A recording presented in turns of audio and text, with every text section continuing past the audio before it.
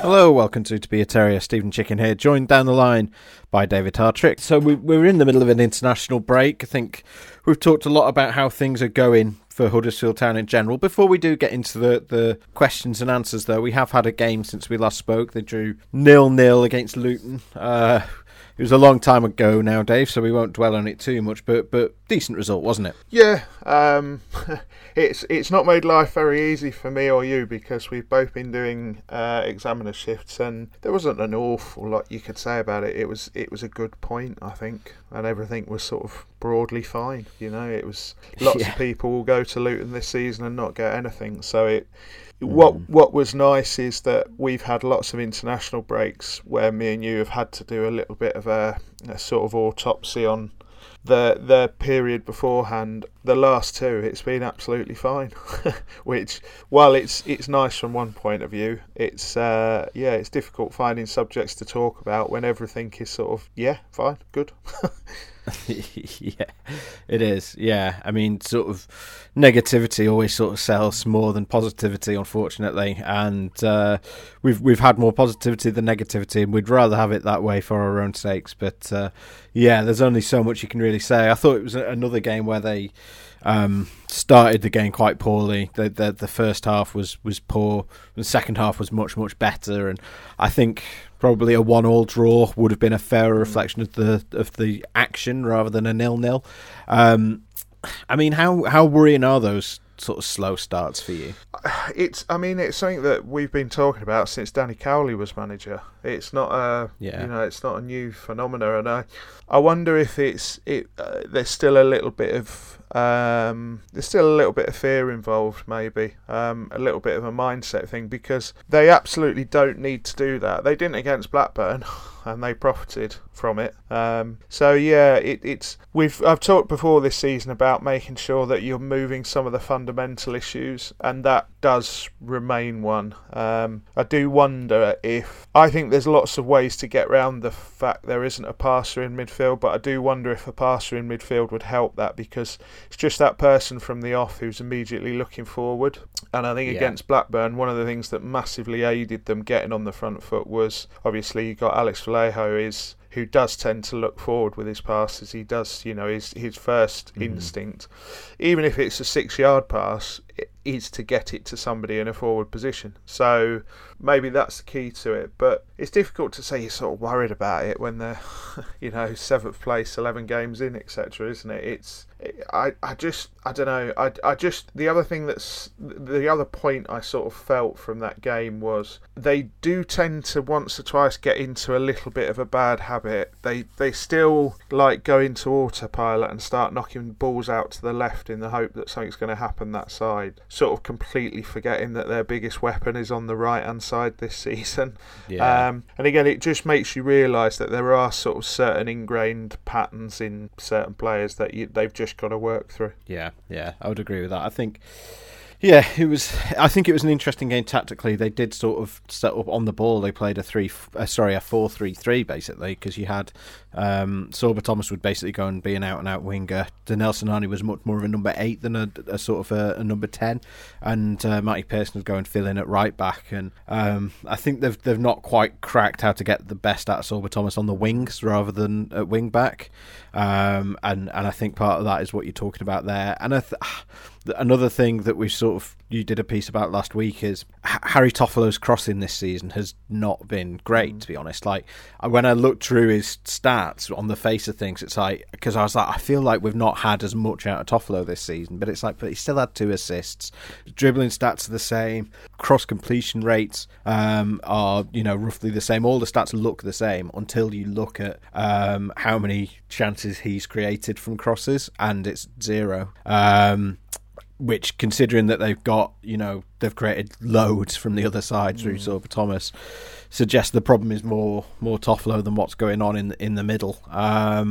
and I think we'd like to see a bit of an improvement there. There are quite a few times where he'd do all the hard work and get into a good position up the left, and then his final ball was lacking, which we've seen quite a few times this season, it feels like. So I think if I was looking for sort of points of criticism this week, that would be where I sort of started. But I think we'll see an improvement. To be fair, I think it might be a bit of a law of averages thing, and we'll see that.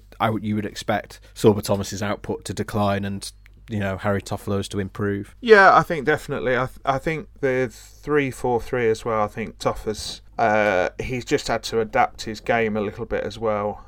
So I don't think it's at the worrying point then. And the sort of point of that piece was more to just get him in crossing positions more than anything else. But I think a lot of it is that Toffolo and O'Brien tend to work as a double act when things are going really, really well. And I think both having a slightly slow start to the season hasn't helped. But I suspect they'll both kick on from here, and we might see a little bit more, which, to be frank, will help Sorba Thomas out, because Sorba's played every minute of this season to date, barring about, I think he came off for the last 12 minutes against Blackburn, something like that. He's also now been away on international duty, made his debut on Friday, which was lovely to see. Yeah. At some point, they need to find ways to give him a break and give him a rest. So getting more from that left side is important, but they've got to just get out of that mentality of just hitting it left and hoping Koroma, O'Brien, Toffolo does something with it, really. But yeah, I thought I saw a few Town fans online sort of saying that they felt Luton were there for the taking a little bit, and I didn't really get that at all. I think Luton are a very good, very organised side who, I know Toff had that chance later on and he should have squared it, but Luton hit the post early in the first half and were creating plenty. That was a big I think they're a good side, Luton. I think it's a good point. Yeah, it is a good point. I think I was a bit surprised at how positive a lot of the fans were, like not about the result but about the performance. But I think it was Matt from the other podcast from Takes That Chance said it's that class. It's because they had a poor first half and a good second half. And I think if you do it the other way round, probably people come out of it feeling like they got lucky and got away with it. But because they had that improvement in the second half, people are like, actually, they went for it, fair enough. Rather than, they had a chance and they blew it. So, yeah, as I say, I think a 1-1 would have, because the big chance for me was, and this is why we've sort of not hammered them on the XG, even though it's their worst expected goal difference for a while, is because I think their big chance, Huddersfield Town, was the one that didn't result in a shot, where they got the 3-on-2 on the break with Sinani coming in from the right. And then he tried to play in Koroma, but it was so wet out there. He didn't want to overhit it and ended up underhitting it because of the conditions. It just sort of got stuck not in a puddle, but it just got held up on the turf and didn't run through to Koroma. And if it had got through to Koroma, it would have been a goal. I'm certain of it. So yeah, those were that and Luton hitting the post were the two big chances really that sort of came and went for both sides. So yeah, a good point overall. I don't disagree at all. I think we're always happy with a point away from home, but especially away to Luton. I'm always impressed at how hard they work and how much they get. They always get the maximum out of not necessarily the best squad in the division. Yeah, I absolutely agree. And I think the other thing is Town have always struggled over the last couple of seasons against really well organised sides. Because it's those sides that tend to get themselves into a low block early, and then Town have to break them down. And often, if Town have conceded, that essentially they've just retreated, kept their shape, and Town can't break them down. Now, I know it was only a 0-0 draw, but it was a 0-0 draw away from home in terrible conditions against a very well organised side. And I honestly think that's a game that probably in the same circumstances last season they lose. I know they did okay last season at Luton, didn't they? It was the 1-1 draw where Toffolo got sent off, wasn't it, last season? But I just think in the same circumstances as Saturday, they probably would have lost that game. So it's just another little marker of the the sort of mindset and the progress they're making, really. And me and you both had a little wobble when they lost to Forest and they lost to Swansea, because it was all the old bad habits. They lost for all the reasons that they lost all those games last season. But the important thing is that they can pick themselves back up and get going again, and they get the win against Blackburn, and they get a good point before the international break, and we all sit here going, yeah, fine, good. Yeah, exactly. Right then, should we get into some questions? Hit me with your Q's and I'll give you my A's. Okay, I'm just going down these in the order we got them.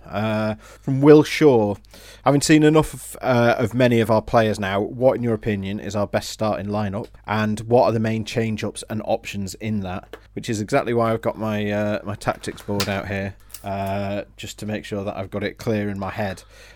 So I think, to be honest, Dave, I imagine if we ran through position by position, we'd have the same answers in pretty much every role. So we're both going 3-4-3, I imagine. Yes, I would say so, yeah. Yeah, and we're having Lee Nichols in goal, and the back three, Pearson, Lees and Colwill. Yeah. We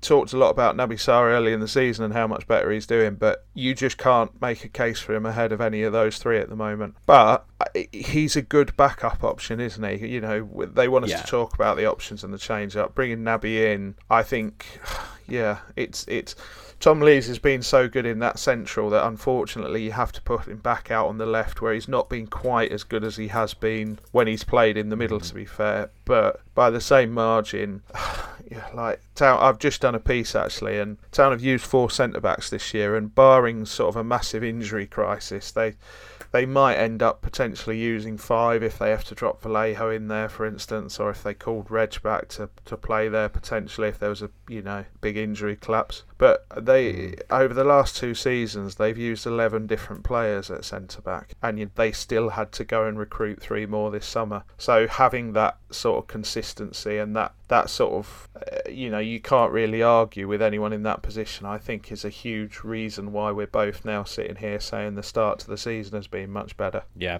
I'd agree. Yeah, I think it's the reason, to be honest, the 4 at the back, as in the goalkeeper in the back 3, the starting back 3. Okay, so we're obviously having Sorba Thomas right wing back, and you've got Ollie Turton as your backup there. I mean, they're different kinds of players. Turton allows them to go 4-4-2. I think that's the big. It's not 4-4-2, 4 at the back or 4-3-3. Which I think is sort of the big benefit of Turton. And interestingly, Turton is a player who is, I think, he's only missed 1 game this season. I think it was Luton the first time he didn't come on, I think. So, obviously, we don't really need to talk about Sorba Thomas. No. But just out of interest, Aaron Rowe's foot injury clears up tomorrow. Do you think Aaron Rowe goes ahead of Turton in that thinking? I think there's a natural place for Aaron Rowe on the bench, to be honest. In much the same way that Carlos Corberán has talked about Dwayne Holmes and has been really pleased with what he's been able to do off the bench, but doesn't, even when he had Hogg and Vallejo out, he picked Scott High instead of Dwayne Holmes. Nothing against Scott High, I like Scott High, but I think Carlos likes having Dwayne Holmes as an option from the bench because he's so versatile. And I feel like Aaron Rowe might be in a similar position if and when he's back, because he can play anywhere up and down either flank, which is very appealing.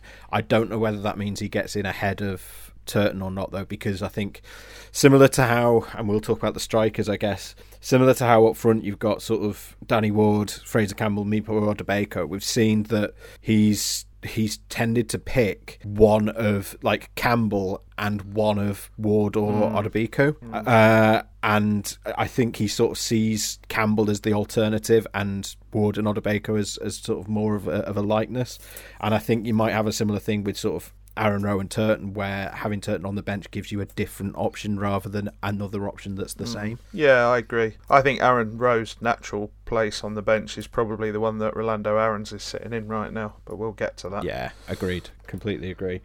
We'd have Lewis O'Brien starting, and I've laid out what the alternatives are in each position here on my board, and I haven't even bothered putting a backup to O'Brien, because I don't think there is one, to be honest. If he got an injury, then probably Scott Eye would go in there, but I don't think you drop O'Brien for any reason, basically. Hogg, I think, is another matter, both because I think he needs rotating, because because we know that, at this stage of his career, he's going to need sort of rest now and then. But also tactically, I think we're both of a view that there's games where you might prefer to have an Alex Vallejo. Yeah, again, it was something I did a piece on last week, that I think it's horses for courses, really, and I think Hogg is still absolutely vital in certain games, and to be frank, in certain one-on-one duels with midfielders that he's up against. But there are other games where Vallejo may be the next best option. And left wing back, again, I think neither of us would argue that Toffolo should be dropped, but we've really not seen much of Ruffles. He had a cameo against Blackburn as a fourth sub, which is unusual. But I think, again, we talked about that crossing, and all the numbers from League One last year suggest that Ruffles is a better crosser than Toffolo, and a better crosser than most in that position, actually. He is, and I think when you're talking about options to mix it up, I feel like I'm just keep saying this was in a piece that I wrote, but this was in that Toffolo crossing piece as well. I think with Ruffles, there is a world where you could play Ruffles and Toffolo together and have Ruffalo. Ruffalo. and have us almost like two crossing machines on one side loading the gun for others up front, particularly late on in games. So me and you are we're sort of fans of Ruffles, aren't we? It feels like from what we've seen, the stats and the footage we've seen from Oxford, it feels a level above, say, even potentially, dare I say it, Ollie Turton, who I know has not sort of won over every fan. I think Ruffles is a bit of a step up from Turton, if I'm honest. Oh yeah, I would say so. I think Ruffles, I get the distinct vibe with Ruffles that he has been signed as much to be potentially Toffolo's successor as his backup. Whereas I think if Toffolo went in January, I think they'd just promote Ruffles. Yeah. Whereas I feel like if Pippa went in January, they would sign a replacement rather than I agree. Turton. I agree. Right wing, I think, would we both have Sinani? Yeah, but not really as a winger. I think one of the things Sorba Thomas really benefits from is the fact that Sinani he's not an inverted striker in the fashion that Josh Koroma is, but he's also not a sort of conventional wide attacking player on a three. He really does tend to drift. I'm surprised he doesn't do Carlos Corberan's head in, if I'm honest, because he often pops up in positions that you look at and you think, I don't quite know how he's ended up over there playing 10 yards ahead of Josh Koroma on the left. But we've talked about having somebody who is a bit of a wild card and just drags defenders out. And I think Sinani just playing in that weird little pocket of space where he's not coming all the way inside, but he's not playing outside as a winger, has really benefited Sorba, because it's just giving him the space to run into. One of the things you said to me that has really stuck with me is like, one of the things Sorba Thomas has really benefited from this season is having 20 yards to run into instead of 5, and I think that's very, very true, and I think that's one of the things Sinani sort of allows you to do really on that side. Yeah, agreed. And I think with the options that they've got on that side, you could bring in Dwayne Holmes to do a similar kind of role. And I went to the B team game on Friday night just to watch, basically. And they played John Russell on the left of the front three, basically doing that role, but on the other side. He's an interesting one. He's a central midfielder, but what they've told me about him is they want to sort of train him up to be almost like a Souček or a Marouane Fellaini. Or a Philip Billing in the Championship this season to date. Yeah, exactly. Where he's the big, very tall attacking midfielder who almost plays he's there as a central midfielder or an attacking midfielder, but basically plays as an extra striker. Yeah. And I can see it as well, because apparently this lad's got an awful lot of talent on the ball, and the sort of role of the 10 has changed, and I mean, Billing is really profiting this season, and I have to say I've seen him a couple of times and he really does look good in that role, so I'm not surprised that there's a few looking that way, if I'm honest. And it's, in a team struggling for creativity, then any option you have is decent. Yeah, I've got quite high hopes for that young man as well, to be honest. scored twice on Friday as well, both of them with his feet. Left wing, again, I think we'd say Josh Cromer, and then I think there's a massive drop-off after that, to be honest. Like, I think the backup to Cromer is Silver Thomas, as we saw against Swansea. Which is why I sort of semi-wonder about the possibility of potential moving Toff higher up the pitch and having Ruffles as that backup, which, you know, I don't think Toff will play on the left of a front three that often. But, yeah, when you look at the difference, it is stark, because Rolando Aarons is still a massive unknown, if we're brutally honest. Aaron Rowe is better on the right, isn't he? If we're being completely honest, he had some good games on the left last year as well, though. To be fair, but yeah, I think that's probably correct. So yeah, there is a drop off, and I think that is one area where. But I think this summer they had to sort that defensive unit out. They've conceded over 70 goals for the last 3 seasons, and they've used about 1,400 players in various positions there.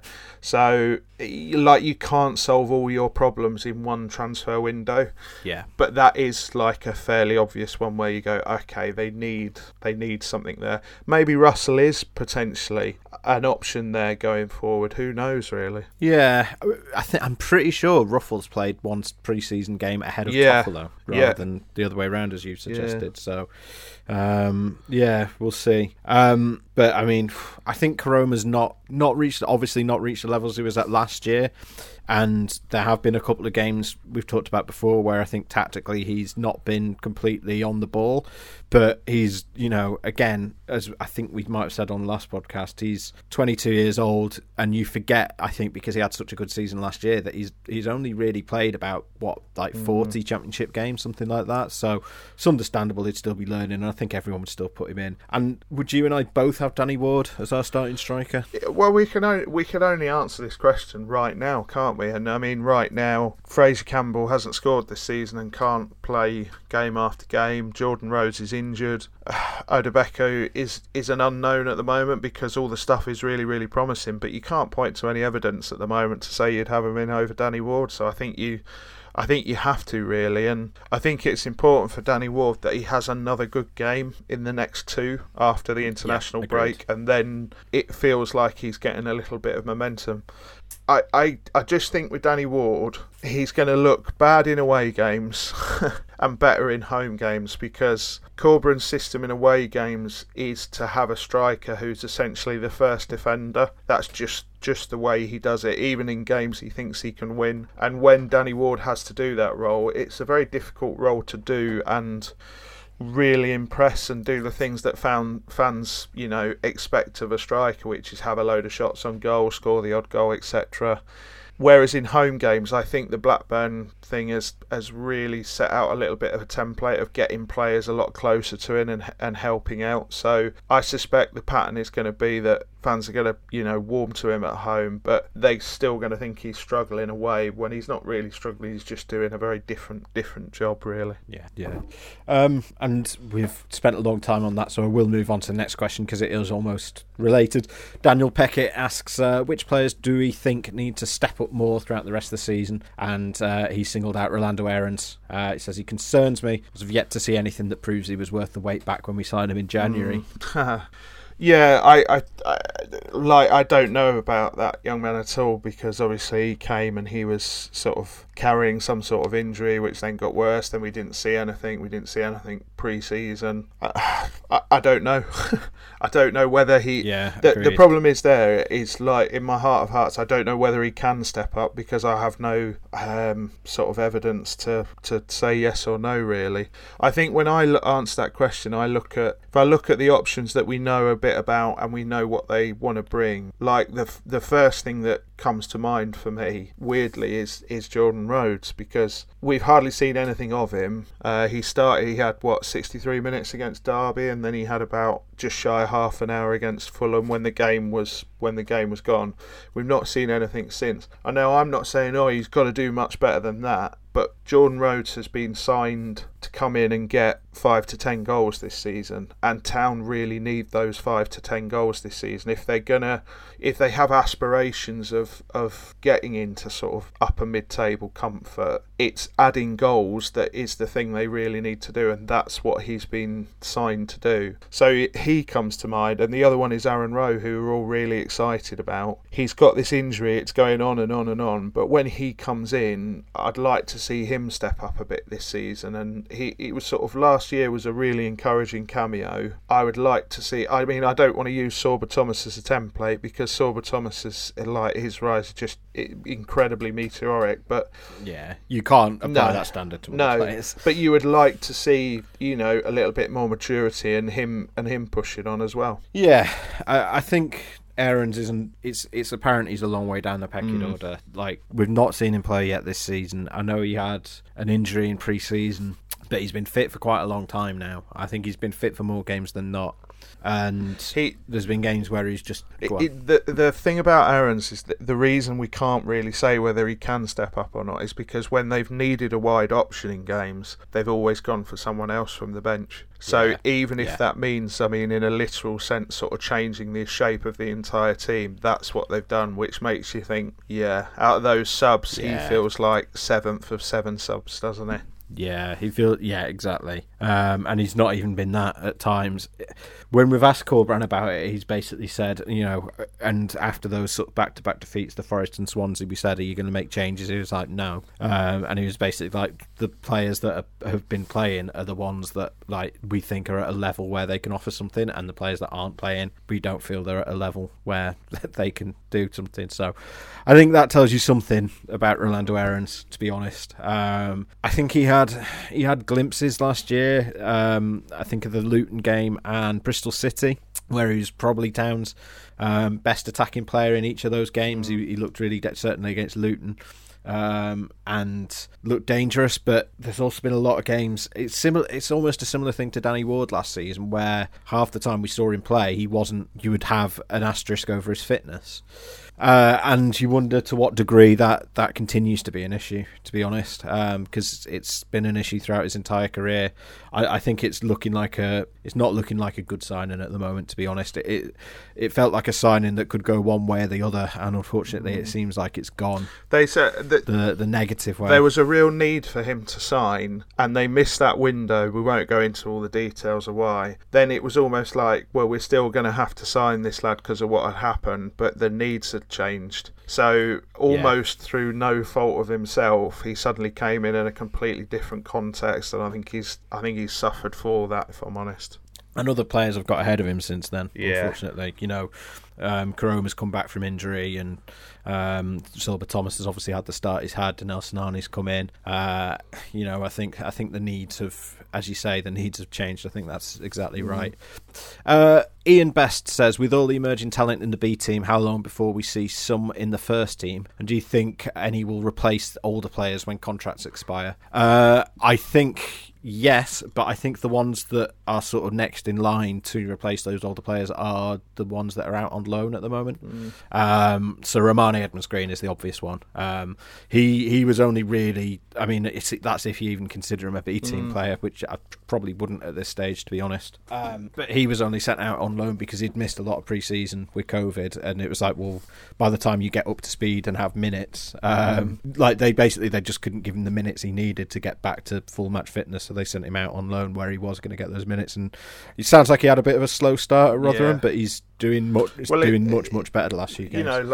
Nobody says anything about my boy, and that slow start wasn't his problem. It was just he hadn't had a pre-season because of COVID. He'd had no pre-season, so he came straight into the side fairly cold to it, and now he's up to speed. He's by all accounts, he's absolutely bossing it. It's quite interesting watching Rotherham fans' timelines when he's playing, and pictures of brick walls going up and gifs of balls hitting brick walls, etc. It's quite nice.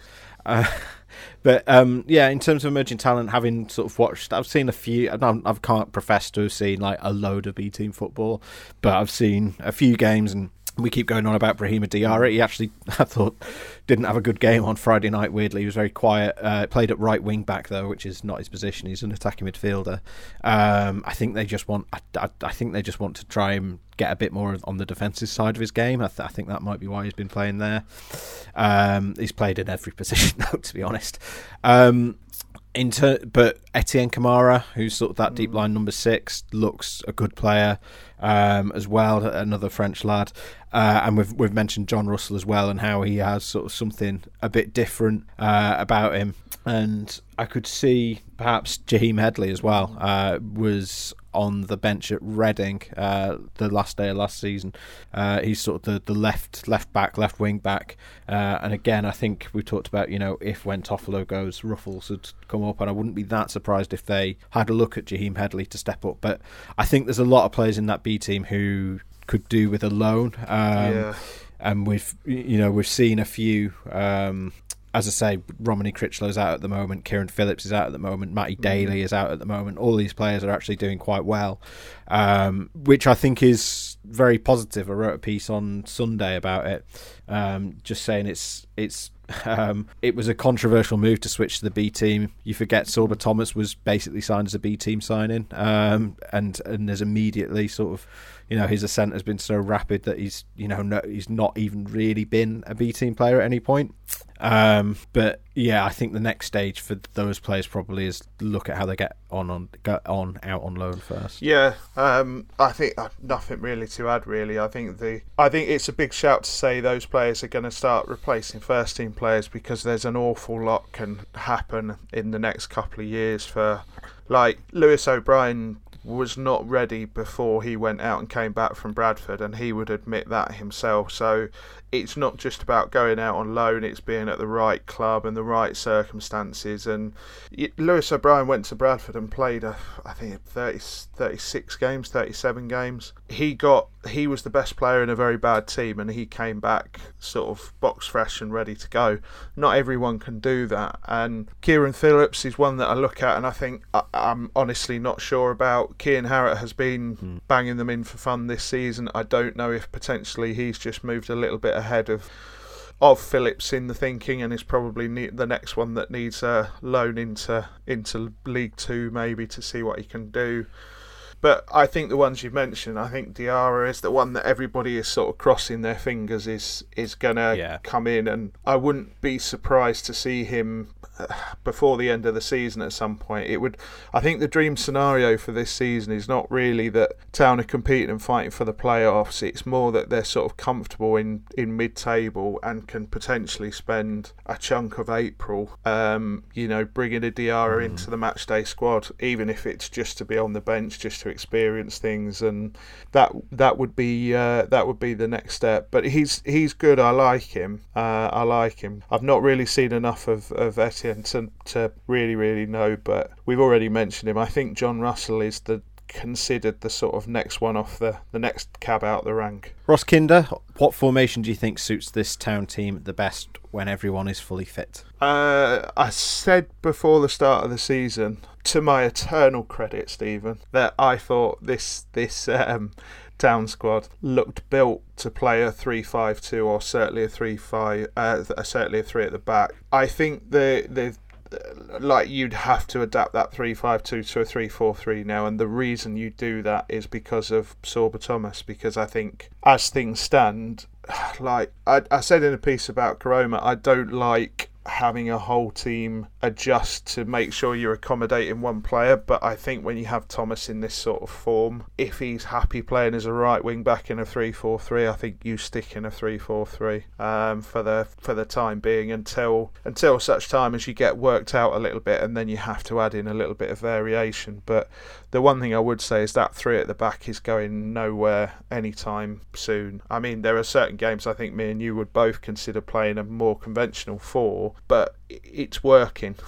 So don't change what is working absolutely fine. Agreed. And I think people have asked me as well, like, where does Pippa fit into that when he's back? And the answer is we don't really know, to be honest. I think I feel the same way with Pippa that I do with Jordan Rhodes, which is like, and I feel this way more with Rhodes after Danny Ward has had a couple of more positive games, which is like, I almost wonder if him coming back creates more of a problem than it solves. And I know that you want to have options, but it's I worry that when Rhodes and Pippa are back, there is almost I don't know. I would hope that Corberán would have the will to say, look, you're not going to get your place back automatically just because you were first choice before. You're going to have to play your way back into the side on merit. Because I do worry slightly that those players might come back in and make the side worse for a little bit while they try and struggle to get them back into the side and back into form and back into fitness. We'll have to see with those. We're a way off. That's maybe one to talk about the next international break, I think, when we're a bit closer to those two being back. Right, Robbie Rooster, our friend Robbie. I'm not going to read the whole thing, but he's basically asking about the ownership situation at Newcastle and our view on that and the sports washing. I think we won't spend a huge amount of time on this because we're a Huddersfield Town podcast, but I think you and I, Dave, are both quite strongly against and are very concerned about the concept of sports washing, and that's increasingly being part of the game. Yeah, absolutely, and I think what it's important to remember here, though, is that like Newcastle fans haven't allowed this takeover to go through its football authorities. That have allowed Gulf states to buy a team in France, and completely, not only have they bought a team in France, they've completely ruined the competitive balance of that league in the process, so that not only has one team essentially won $1 billion lotteries, every other team has essentially had all their savings stolen. So Manchester City is a slightly different case because the Premier League is a different thing in terms of competitive balance, but that's still just as mucky, just as dodgy, to be brutally honest with you. But it's not the fans that have allowed these things to happen.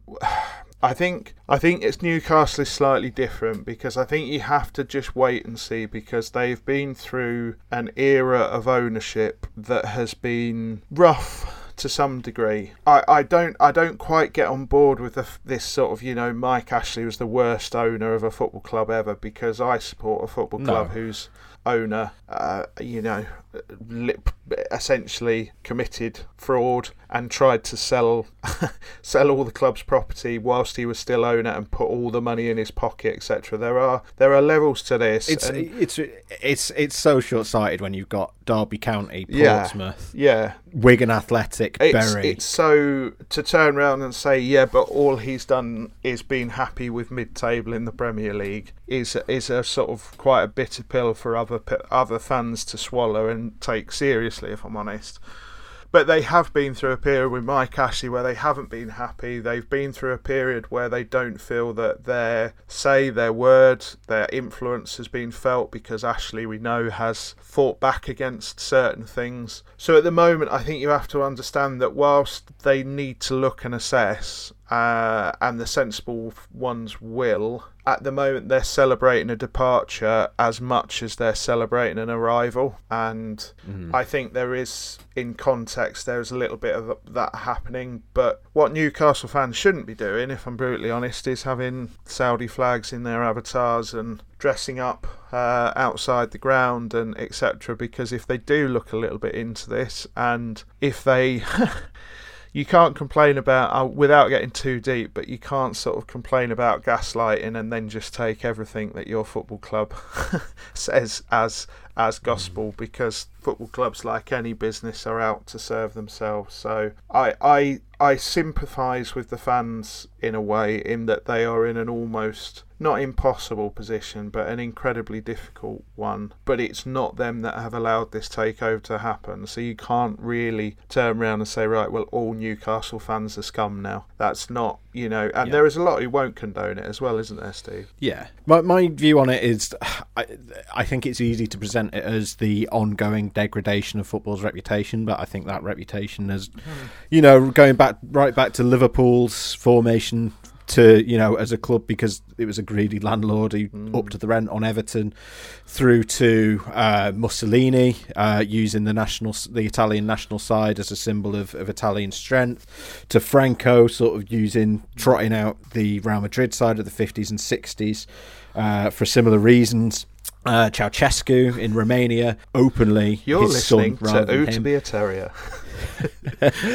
backing Steaua Bucharest and taking them to the European Cup and to another final as well. Like, this stuff has always happened. The worst people have always had an interest in football clubs. I agree with you that, like, you have to have some sympathy for sort of your everyday Newcastle fan, or not sympathy, but you can sort of accept them going, look, football, politics, they're separate to me. I'm still going to go, I'm not interested, or I don't like it, but they're still my team. I'm going to go and support them. That's fine.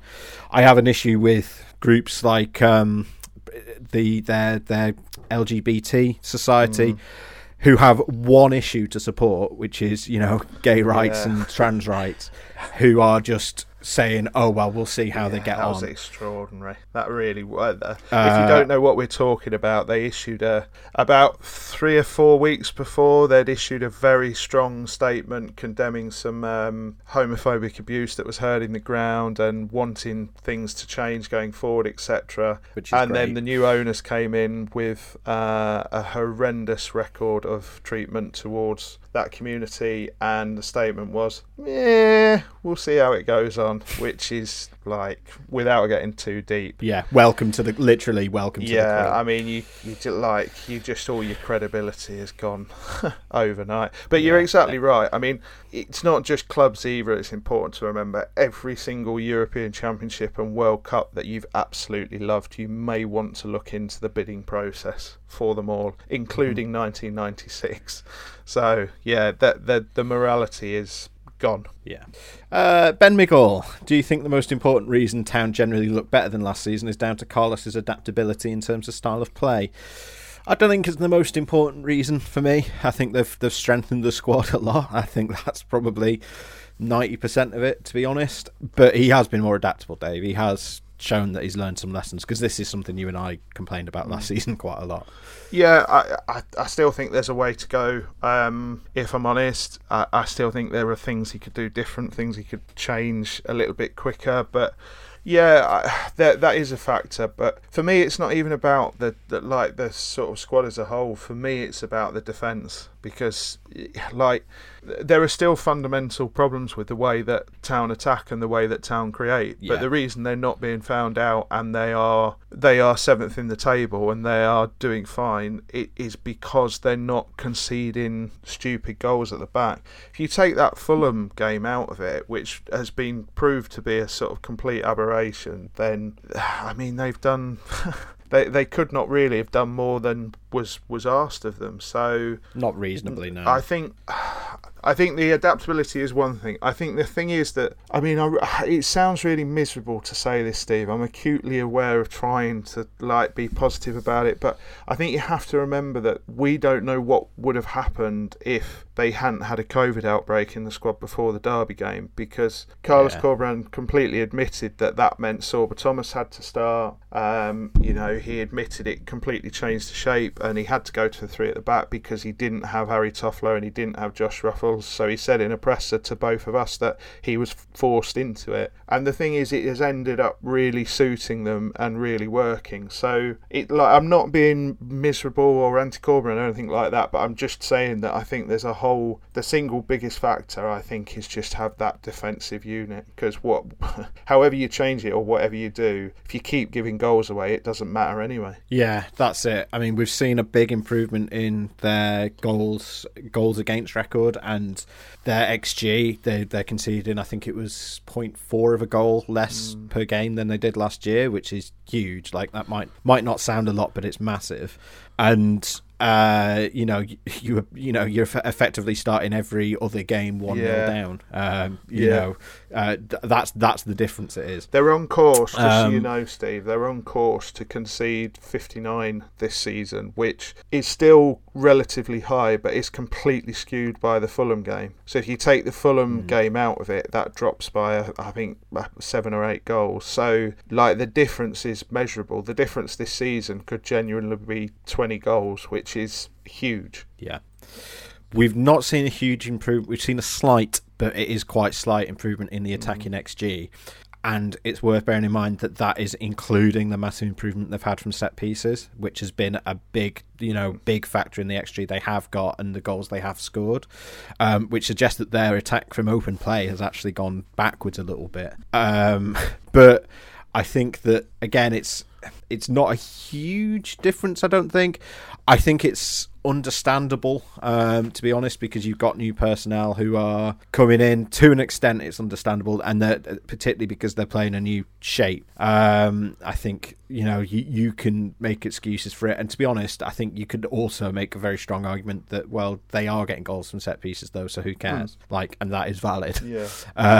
But I think before we sort of completely get on board with this idea that they've had this massive improvement across the board this year rather than just in defence, we do need to see a bit more from open play, I think. Yeah, I completely agree. I think the set piece thing is very, very valid because every goal counts. It's like these whoppers that go, well, he's a striker, but 7 of his goals were penalties, so you've got to take them out as if they don't count for some reason. Any goal you score is a good goal. But I did mention it a few weeks ago on this podcast that a lot of this season needs to be about changing some of the fundamental problems to see the improvement. It's not necessarily about where they finish in the league, and defensively they've done exactly that already, and I would be very, very surprised if they have a collapse from here if it's the defence that is the issue. It would be not scoring enough goals. That is the obvious thing you would look at and say, yeah, that is still the issue. So I think the adaptability is important, but I still don't think it's quite where it needs to be, which sounds incredibly miserable to a team who are 7th in the table and having a really good start. But, we are here to analyse, Steve. Yeah. Big Dougie, do you know what? I'm reading these questions just in the order they've come in, but they seem to feed into each other quite well, so good work, everyone. Big Dougie says, what do you think are the main factors behind the feast or famine-like start to the season, where Town seemingly moved from being full of creativity to devoid of it and then back again, and how do we improve it? And I think there's something in that, to be honest. I think a lot of it, and Carlos Corberán would say this, is game situations and who scores first, which is true of all teams, but I think is especially extreme with Town, which is that if they go behind, there's a really, really good chance they're then going to lose that game. And it's 50-60% of games are decided by which way the first goal goes, something like that. But for Town, it's been pretty much all of their games has been decided by the first goals. Whoever scored the first goal has gone on to win. In fact, I think apart from Stoke, that's been Stoke and Derby, which obviously drew. That's been true of every game. So I think they're still struggling with teams that play a low block, and Carlos has said that to us. He's admitted that fully, that they aren't doing well with those game situations, and I think that is, again, sort of 75-80% of it. I think they could do with, we've talked about that creative midfielder, and I think the 3-4-3 probably does lessen the need for that creative midfielder, as we've talked about before, but there are still occasions where they've missed it, I think. But yeah, I mean, there is some truth to that. Like Forest and Swansea, they look like creating nothing, but Reading, Blackpool and Blackburn, they've been goal frenzies. It is a bit strange. Yeah, I feel I'm repeating myself a lot on here today, but I've always said there is the sort of extremist angle to Carlos Corberán's management, and I think part of it is that people within the club will tell you he's very, very intense. He likes to be incredibly detailed. He likes to go to the nth degree with players and plans, and I think part of it is that when you do that and when it works, it usually tends to work really, really well. But when you do that and it doesn't, it tends to become complicated really, really quickly, and the wheels can come off a little bit, and Town do tend to fall into a win-loss cycle. And again, something I've talked about a little bit is just turning some of those losses into a point. That's the difference between finishing between 16th and 20th and finishing higher, really, because that sort of extra 5, 6, 7 points a season is the drive behind that. And like, just to go back to an earlier answer, it's where I think Jordan Rhodes has got to step up to the plate, because I think his role when he's fully fit and back end of the season is in those games where Town need to, essentially they just need a finisher up front because they're 1-0 behind or 2-1 behind, and they've got to try and go and get something out of the game, because, you know, still as things stand, they can't really adapt. If you were to say to Town, right, it's 10 minutes left, you need to Alamo this to try and get something out of it. Carlos Corberán doesn't even tend to move a defender up there just as something to hit with a long ball. They don't seem to have an ability or a plan to do that. So I just think it's the complication thing with Carlos Corberán as a manager. You will, when it works like brilliantly, incredibly impressively, and when it doesn't, it's the exact opposite, and there's just very little in between. Yeah, we talked about this recently, so I won't go on about it too much, but I think, you know, Carlos actually explained this in quite good detail a couple of weeks ago, and was saying that, you know, that they're trying to invite people to sort of to press them. They actually want teams to come and press them, so that they can then like release the ball last second and get it away and try and get a counter attack going, which is why they're always sort of waiting until they're sort of, you know, arm's length away from them before they're passing it. And when that goes wrong, as it did a lot last year, you end up conceding, and when it goes right, you end up, you know, you can end up scoring. And Carlos highlighted 2 moves where that had happened. And I mean, going back to the adaptability thing, it is interesting that Town have had less than 50% possession in all but 3 of their league games this year. I think they have sort of realised that having all the ball is not necessarily a good thing for them, and that they do tend to be a lot more dangerous on the counter attack. You know, maybe they're one of their worst attacking performances this season was Nottingham Forest, and that was the one where they had the most possession. And the game where they were most clinical was probably Sheffield United, and that's where they had the least possession. So by most clinical, I just mean in terms of taking the chances they actually got, because they did. So yeah, I think they're being a bit more adaptable, and I think, yeah, as you say, the fundamentals are still the same, and that is going to lead to the same sort of extreme win-loss that you got first half of last season. Next question. Richard Haywood says, this season feels so much better than last. I'm convinced we'll finish comfortably and not get dragged into a relegation battle. However, the case could be made that we also started well last season. We're only 3 points better off, having scored 4 more and conceded 1 more compared to the same point last term. Are there things to be pointed at in the underlying data to support the feeling that the same kind of drop-off is less likely this year? And that is a really interesting question, and is exactly why we keep track of the XG and things like that. I would say with the XG, as we've sort of talked about, it's much less extreme at both ends this year. The defensive improvement is there to be seen. And last year, sort of the XG would sort of bounce, would rarely get very high, and would quite often sink very low.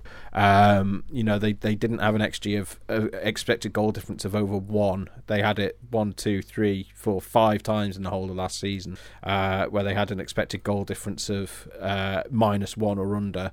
What's that? 15 times. Whereas this season, they've had XG of over 1 in 2 of their games and under 1 in 2 of their games. They're much more sort of consistently in that middle, and again, playing a lot of games that play out as tight games where they either lose by the odd goal or win by the odd goal. Yeah, how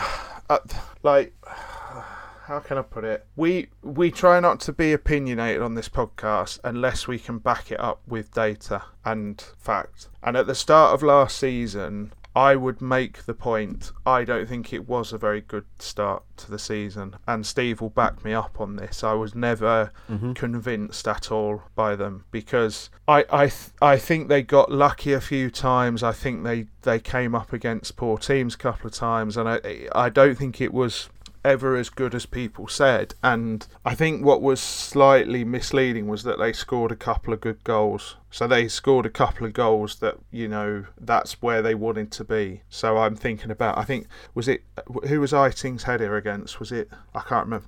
Luton. Where they sort of basically moved from their own penalty area up the pitch fairly seamlessly.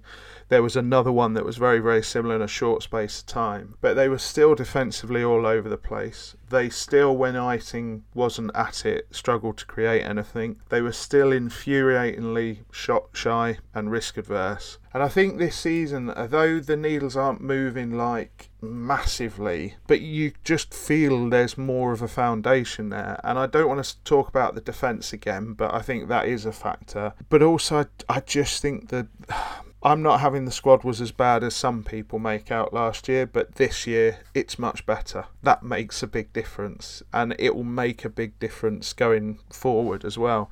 And we know Carlos Corberán is not a manager who likes to use loads and loads of players, and last season he was forced to by various reasons, and to be frank, some of his own making. Having a massive bench last year, I don't think particularly suited him, because I think he talked himself in and out of options, Steve. Me and you saw him on more than one occasion get subs ready to the point of them receiving their instructions and then change his mind and sit them down. And I think Carlos Corberán prefers to work with a tighter group, to have more of a plan, to have a better ability level, which is what he's got this season. So I'm not saying the wheels won't come off at any point, and they will have a bad run at some point, just by their nature and by their manager's nature. But I just don't think they're going to have that run where they're 12th on New Year's Day and by March they're having to check everybody else's results. I don't think it's going to happen.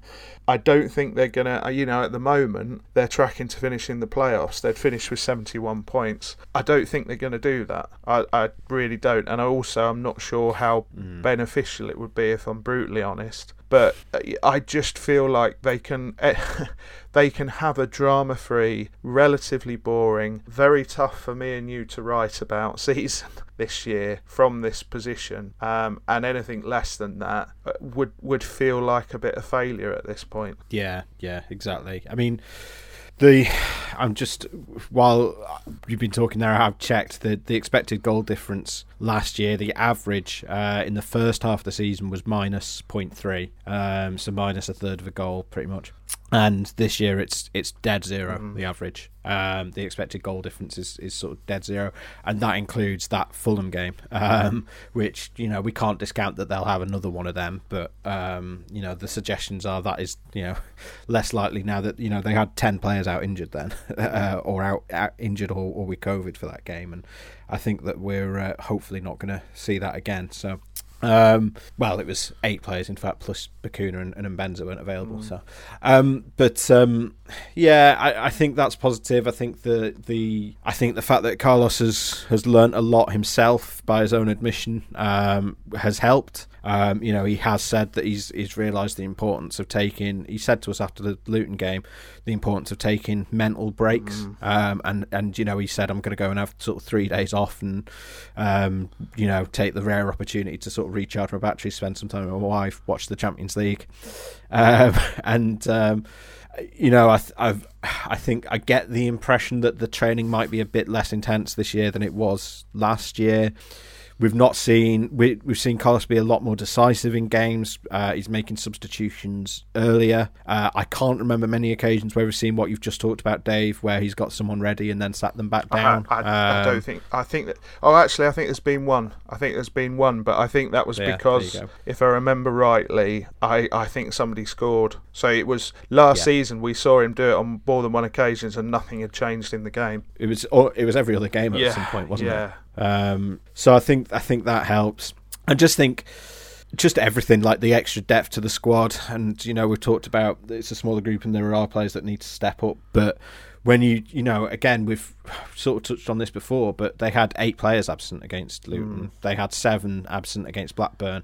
The smallest sort of absentee list they've had this year is 5 players, because they've had Schofield, Grant, Rhodes, Rowe, Pippa all out, and those are all players that if they were fit, well, maybe not Danny Grant, but the rest of them are players that if they were all fit, you would expect them to be in the first team squad. So I think the injuries just aren't going to rack up the same way they did last year. I think that's the main thing above all else, because of the schedule, because they've got the depth, because they can rotate, and everything just sort of adds up. The schedule is obviously, we've got an extra month on the season compared with last year, so I think you and I, Dave, are both still sort of keeping our powder dry. We're both sort of trying not to get overexcited, very much so. Also trying not to sort of be doom and gloom either, because you do have to sort of reflect the opinion of the time a little bit. You have to sort of, in our job, you have to represent the supporters' view, and the supporters' view is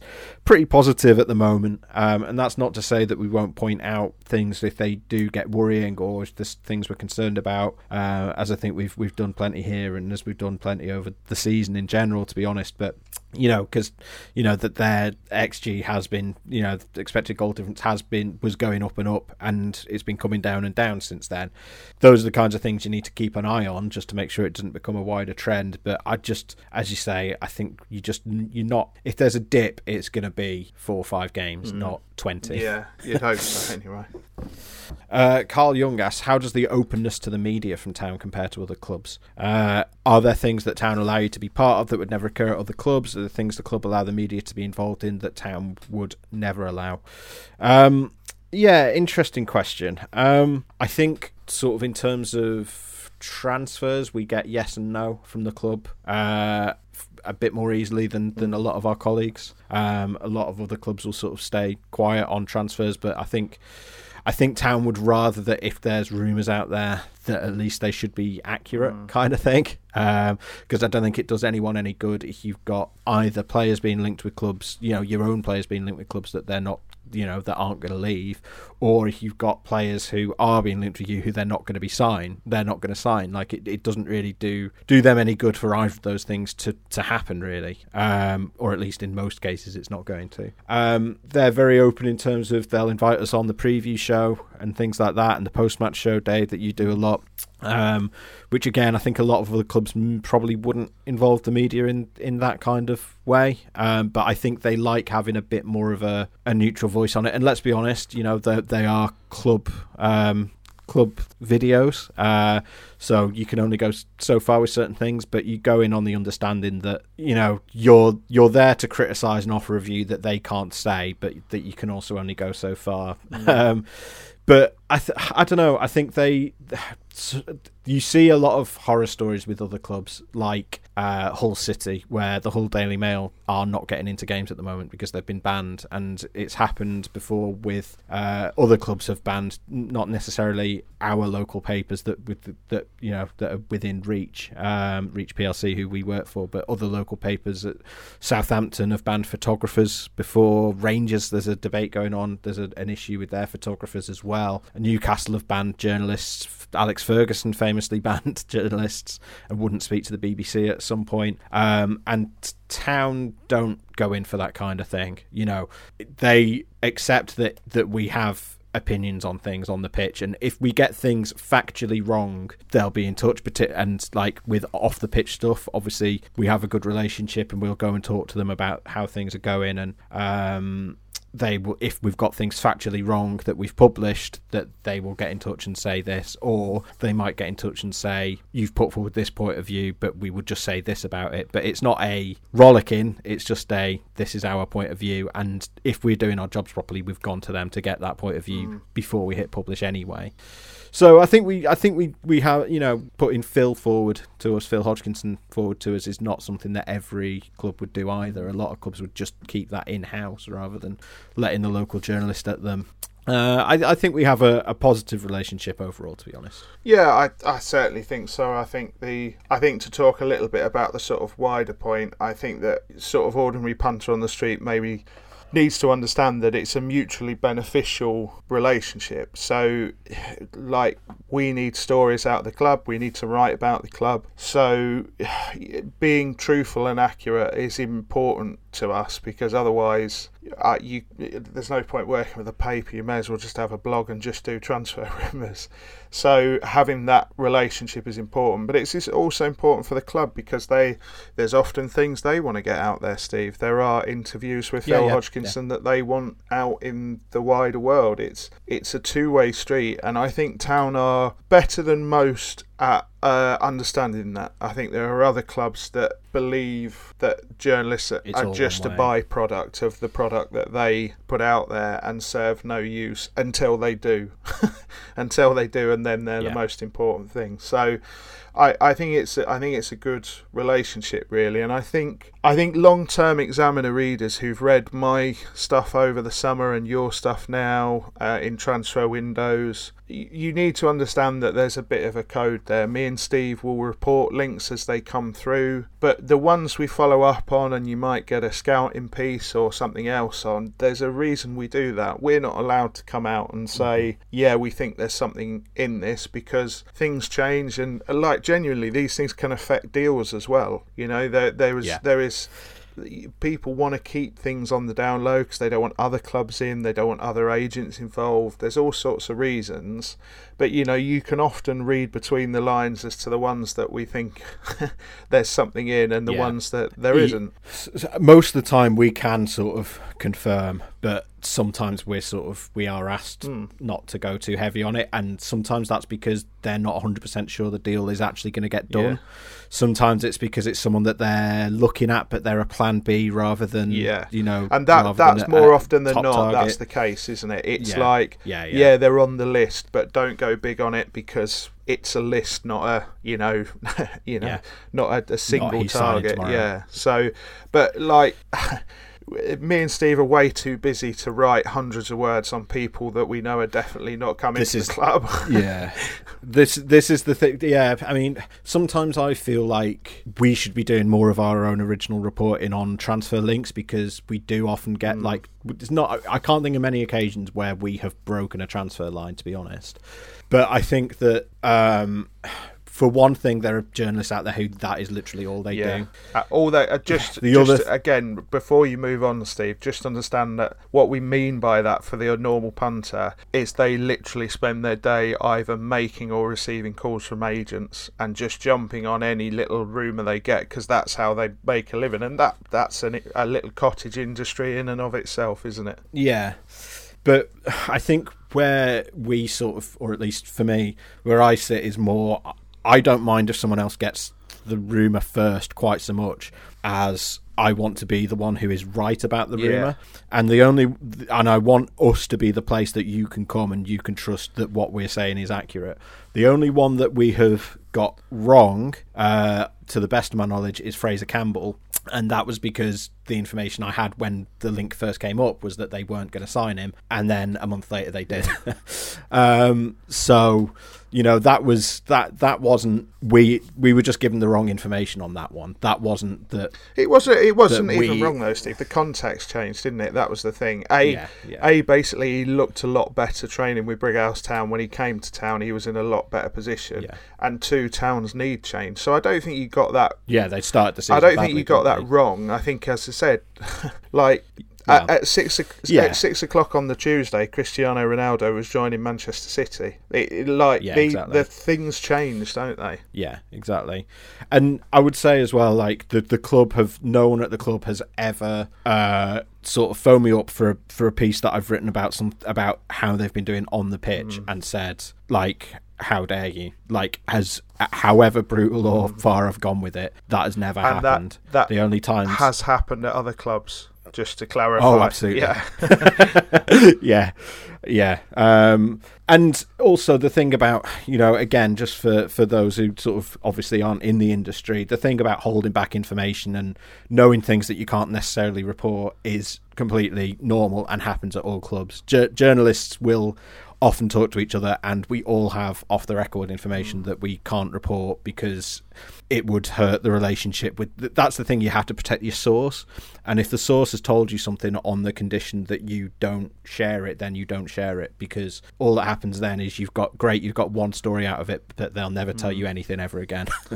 And part of it is just preparation, Steve, isn't it? You know, if we like the situation where the club can come and tell us things so that we can get prepared. That's the thing. And if through the transfer window, if we reported every single rumour and we followed it up with a scouting piece on every single player that's linked, and we did this, that and the other, I think the relationship would slightly deteriorate, if I'm honest, mate. And I think that what...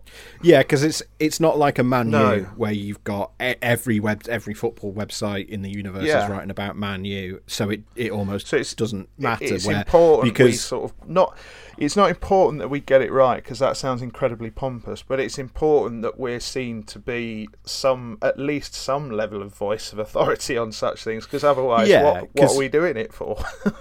Because it's the only sort of dedicated people that are writing about Huddersfield Town, professionally, I should say, are us and the Yorkshire Post. And the Yorkshire Post cover, we cover multiple clubs now, I suppose, but we're the only. You and I are the only dedicated Huddersfield Town writers in the world, professionally, on lots of levels. So it is important that we have that relationship, and sometimes it means we're not first to stuff, and but it never means that if we have a strong opinion about something that we are going to sort of hold back from saying it if we believe it's sort of factually right. I think there's some things where it's maybe a matter of opinion and we are a bit more careful with it than we might be if we were writing about Man U. But and everyone's writing their opinion about Man U. That's the thing. I think opinion-wise, I think you have... I mean, there were 2 other Town podcasts. There's now one. There's a vodcast for Town. There's a couple of bloggers.